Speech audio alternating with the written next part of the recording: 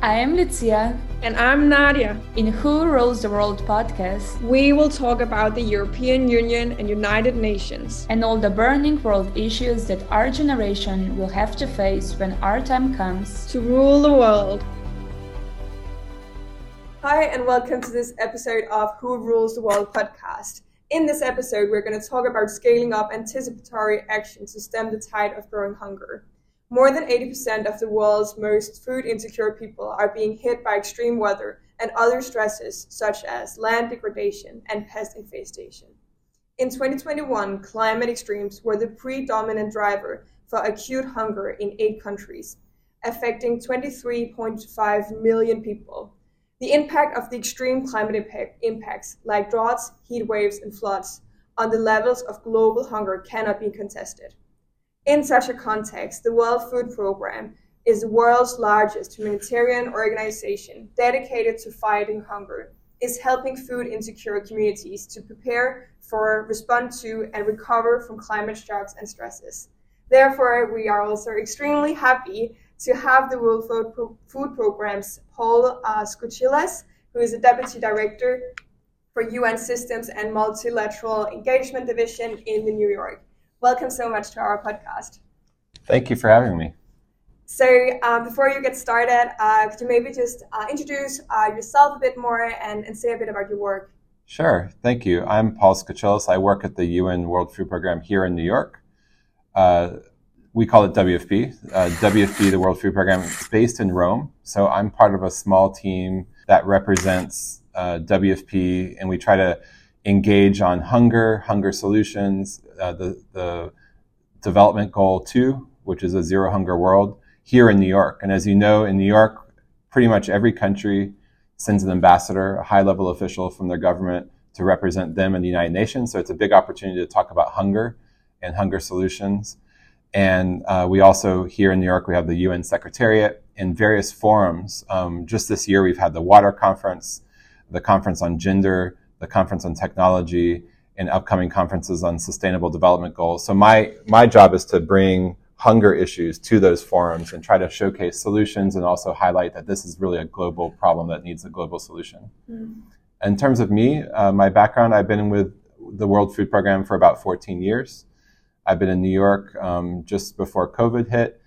And before that, it was mostly working in the field. I managed WFP operations in West Bank and Gaza. I worked on the Syria refugee crisis in Jordan and in Lebanon. I did missions in Rwanda, Pakistan, Libya, and Tunisia, and some other places like that. And before that, I worked in the U.S. government on social protection and safety net programs. Wow, you've really been at a lot of key places, I can definitely hear. So maybe just on a more personal note, what inspired you to start working in the World Food Programme? Well, that's a good question. I grew up, my mom raised me to work on service to others. So we used to spend Wednesdays going to local food pantry. We cook meals for homeless people, just spaghetti, and just to be with them and hear their stories. So I grew up with that. I really credit my mother for instilling those values to try to give back. And that's what we did. We would do Wednesdays. And in university, I also was interested in those issues and also global issues. And it was 2008, 2009, we were in a global food and financial crisis. There was a banking crisis and issues with food. That was the previous food crisis. And WFP was looking for someone who had a sort of profile like mine. So I applied and I got in. And I was really privileged to work there because a lot of the issues I worked on domestically, on social protection, safety net programs, economic opportunity programs here in the US, it's a similar issue we're facing abroad. If you're poor, whether you're in New York or Berlin or in Sudan, if you don't have enough food, you don't have enough food. It's a similar issue, different context, but similar issue. So I just thought I could bring some of that work I did on social protection programs here and bring that to the UN system. And it's been a learning experience for me, for sure. I've learned a lot from my colleagues, particularly the national staff colleagues I worked with who have so much experience. And also just working with peers like at UNICEF and the HCR, which works on refugees, And to be exposed to all those ideas has been really a fantastic experience. That's very interesting to hear, and especially also the fact that your childhood values are kind of the core of what you do today. It's very amazing. And now if you just jump into our first segment and the first questions, what are the current challenges faced by global food systems in the face of the climate change? Sure. So let me just zoom out and then get to climate change. So when I first worked at WFP, it was about 13, 14 years ago. And we had a recipe for food security. We would tell countries, if you want to get food security, there's 3 pillars of it. The first is make sure that there's enough food, so food production, grow enough food. The second is access to food, which is, can poor families afford nutritious food? Not just empty calories, but nutritious food. And the third is ensuring nutrition. So the right food at the right time. People who are pregnant and lactating or under medication for HIV, AIDS, or TB, they have special nutrition needs, elderly people, young people. And so the right food at the right time. So those are the 3 pillars. And we would say, let us help you get your country with these 3 pillars, and you can achieve better food security. Well, today things are much more challenging. So if you're a country and you do those 3 things, you're swimming upstream still. What are you swimming upstream against? One is there's 3 things. One is conflict. Conflict is affecting all countries. There's conflict-related migration and refugees. There's instability in countries that have regional implications. So conflict, and where there is conflict, there's no food security because livelihoods are disrupted and people are on the move. The second issue is the economic conditions that we're facing. Started with COVID, but continues. High prices, economic instability, high levels of debt. That's the Secretary General has been talking about this past week. And the third thing is climate change. So even if you're doing all these things right, you're swimming upstream against these global currents that make it really hard to achieve food security. So let me dive in a little bit on climate change. What does climate change mean for food security and the people that we're serving? We know that 40% of the world's population lives in areas highly vulnerable to climate extremes. So that means that they can have floods or droughts or both. Heat waves, we're going through that right now. They're subject to climate extremes. We know that there's a severe underinvestment in the most fragile context for climate funding. So one of the big challenges we're having globally is the places that are most impacted by climate change are the least invested in. And that's in some ways understandable, but completely not right. It's understandable because it's hard to do large-scale projects in very fragile contexts because there's no stability to do a large-scale project. And I think that's the value out of organizations like WFP and HCR and UNICEF and UNDP is that we're present in fragile contexts. So that can be a gateway to get climate investment, at least at a community level, into these countries. So these are big opportunities. And we know that just last year, we just did a wrap-up report of last year, and we estimate that 57 million people were placed in very hardship situation in terms of food security, just because driven by climate. So it's a big challenge right now on the hunger front is climate. Definitely. So now you talked a lot about the really horrible challenges that we see. But what do you see as some of the important actions related to adapting the global food system to tackle these challenges like climate change so that we can actually change those things?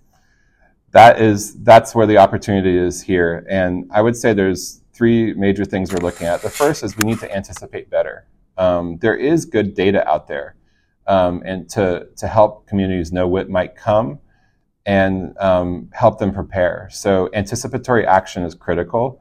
There's a couple of things I'll mention in that regard. One is weather insurance. If you're a smallholder farmer and floods occur or a drought occurs, that could really set you back. You may never get back on your feet because to invest in next year's seeds, if you're in debt and you didn't sell this year's harvest, you're stuck. So weather insurance helps bring a little bit more predictability to that, and sometimes it helps them adjust and change crops or invest more in adaptation for their farm so that they can grow better in the future. So weather insurance is one. We're doing those at a country level, as well as a regional level in certain areas. And we think that that's a very promising thing to invest more in. Another is, we're giving cash assistance. We can top up cash assistance before something strikes, like before a drought or before the storm season in the Caribbean, and help communities use that extra money to adapt or mitigate the risks that they're facing. And then I think early warning systems are critical. There's so much data. I mean, you and I can just Google so much data, but getting the right data at the right time to the most vulnerable people is a challenge. So we're working on early warning systems for particularly rural communities, agriculturalists, and to try to bring that right to their phone.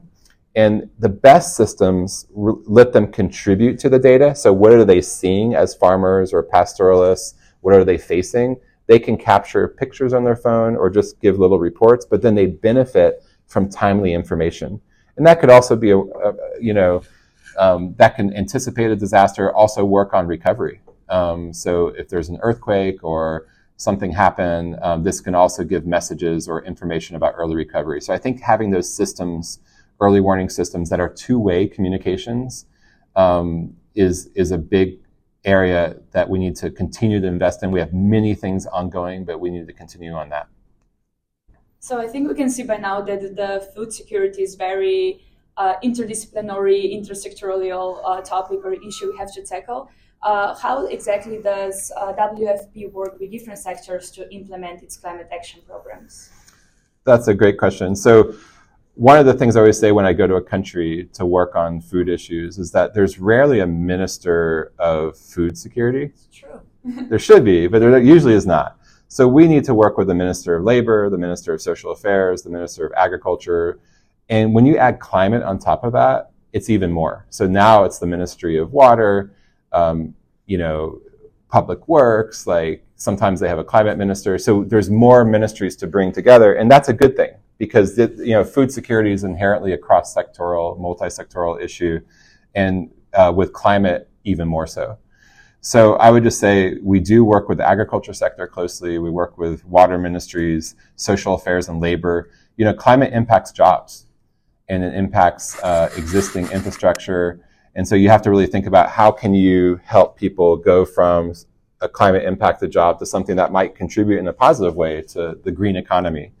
And then technology. There's ministries of technology that are emerging in many countries. And I think it's really important that we look at digital public infrastructure at the last mile. They're often in the capital or the big cities. They have some of that and some of those investments, but is it reaching the furthest areas that are most impacted, the rural community? So I would say we always want to work on digital public infrastructure and make sure that people have access. And then, of course, health and nutrition are big issues impacted by climate change. So we try to bring all those together. It's something we were doing before we were so aware of the climate crisis or so involved in it, and it's even more so now. Wow, it's really clear how many challenges that there actually are when we listen to a lot of your messages, and that climate change is really just another crisis on top on a lot of other things happening.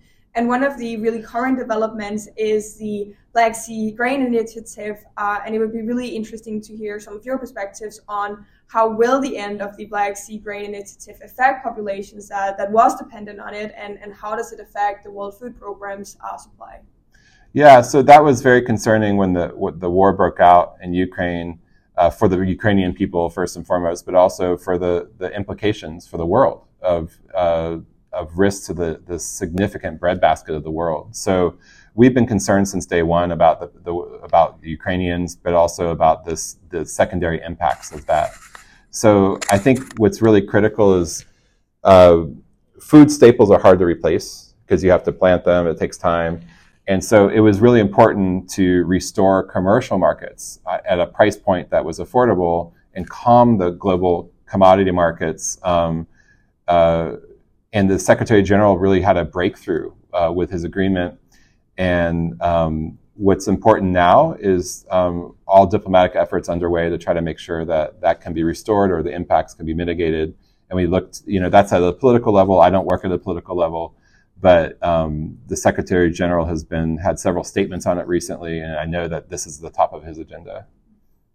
Christian, now we got this kind of an overview of the global food systems, and now let's dive into what needs to be done or what should or could be done. So first of all, what are some of the specific initiatives or policies that WFP is advocating for in order to ensure that climate adaptation measures for food insecure communities are prioritized? So I think one of the things that we're trying to point out is we go to the COPE conferences. There's one coming up in Dubai.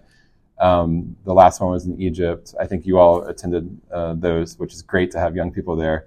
And at these conferences, we're very concerned about the fragile states or the most fragile states. And we say, well, we're active in these fragile states and we've seen the impacts. And on a moral level, these communities are not emitters of carbon, yet they're at the front line of the climate crisis. The impacts are hitting them the hardest. So on a moral level, it's unjust that they're bearing the biggest cost of this, yet they've done almost nothing in terms of emitting. So it's really important to think about the fragile context and what we can do constructively on those. So I'll give one example we do in West Africa. It's a simple thing, but it's very powerful. In West Africa, in the Sahel region, they're really dealing with desertification, pressure on water, pressure on arable land. And the desert is just getting bigger and bigger. You've seen this on maps. And that's one of the places where it's most pronounced. So there's a simple approach that we're taking with communities there. And what we do is we plant these, we make these mounds. They're maybe 2 meters. They're in crescent shape. And we work on the areas that are brown or going brown.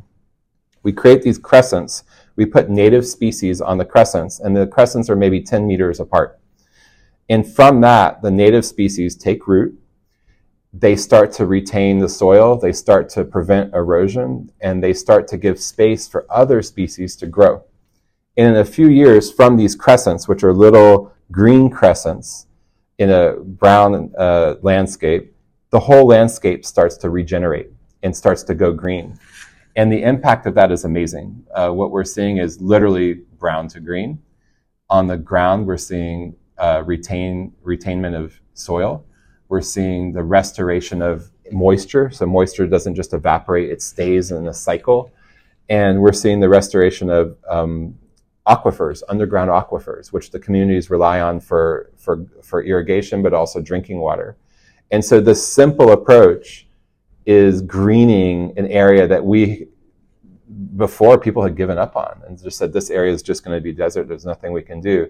And now people can return, animals can return, herders can return, farmers can return. That's a simple thing, but it's so powerful. And it's in the most fragile context. We're active throughout the Sahel doing that in partnership with others. So there's these things that we can do like that are simple, but extremely powerful. And it may not be a big ribbon cutting event with a big new hydroelectric clean power station that we hope we can do one day, but it's something that today is making a difference. So I would say for these extremely fragile contexts, there are hopeful ways forward, and we really need to kind of redouble our work on that, on things like that. Thank you so much, and really interesting to hear those really concrete examples. I also think that is one of the things that's really going to motivate people to change and do more, is really when we see those concrete changes out in the real world. But one of the things that really strikes me is how that there's not going to be one single part of society that's going to solve all of the problems. And it would be really interesting to hear your thoughts on how public-private partnerships can be part of contributing to adapting global food systems to the global challenges like climate change. Yeah, that's, I think, one of the keys. And I know the Secretary General's also called on the private sector to do more and to come in, and that's a really important component. So if we just think about the past century, so many breakthroughs were public-private partnerships. Sometimes they were related to wars and scale up for wars, and later something good came out of that. But public-private has helped us get the internet. It's helped us do so many clean energy, new materials that are lighter, more climate friendly, more durable.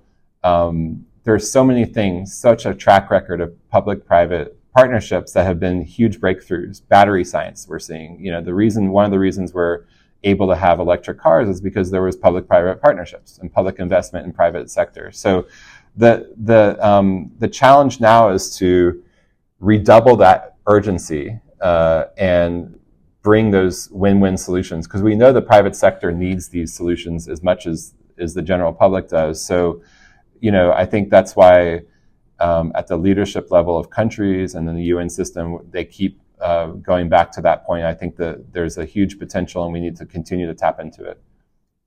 Okay, now if you look also at another very important partner, civil society, what role does civil society play in promoting sustainable and climate resilient food systems? One of the most important things that we do as UN system is to work with local actors in the community. If we just come in with all the ideas from Geneva or New York or Nairobi and fly in, that's not the right way to do things. What we want to do is support the local government, whether it's municipal, national, provincial, and support the local actors because they're on the front lines and they know best what they need. And we want to support their lead and their leadership and their ownership. And I think that's where civil society comes in.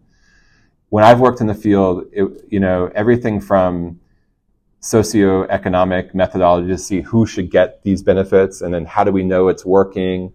Instead of taking international experts to help us with those, we hired local experts from the university, for example. And we would get civil society to help us do gender better in a way that's culturally relevant to the context we're working in. So there's so many opportunities to work with civil society, whether they're NGOs or universities or just experts.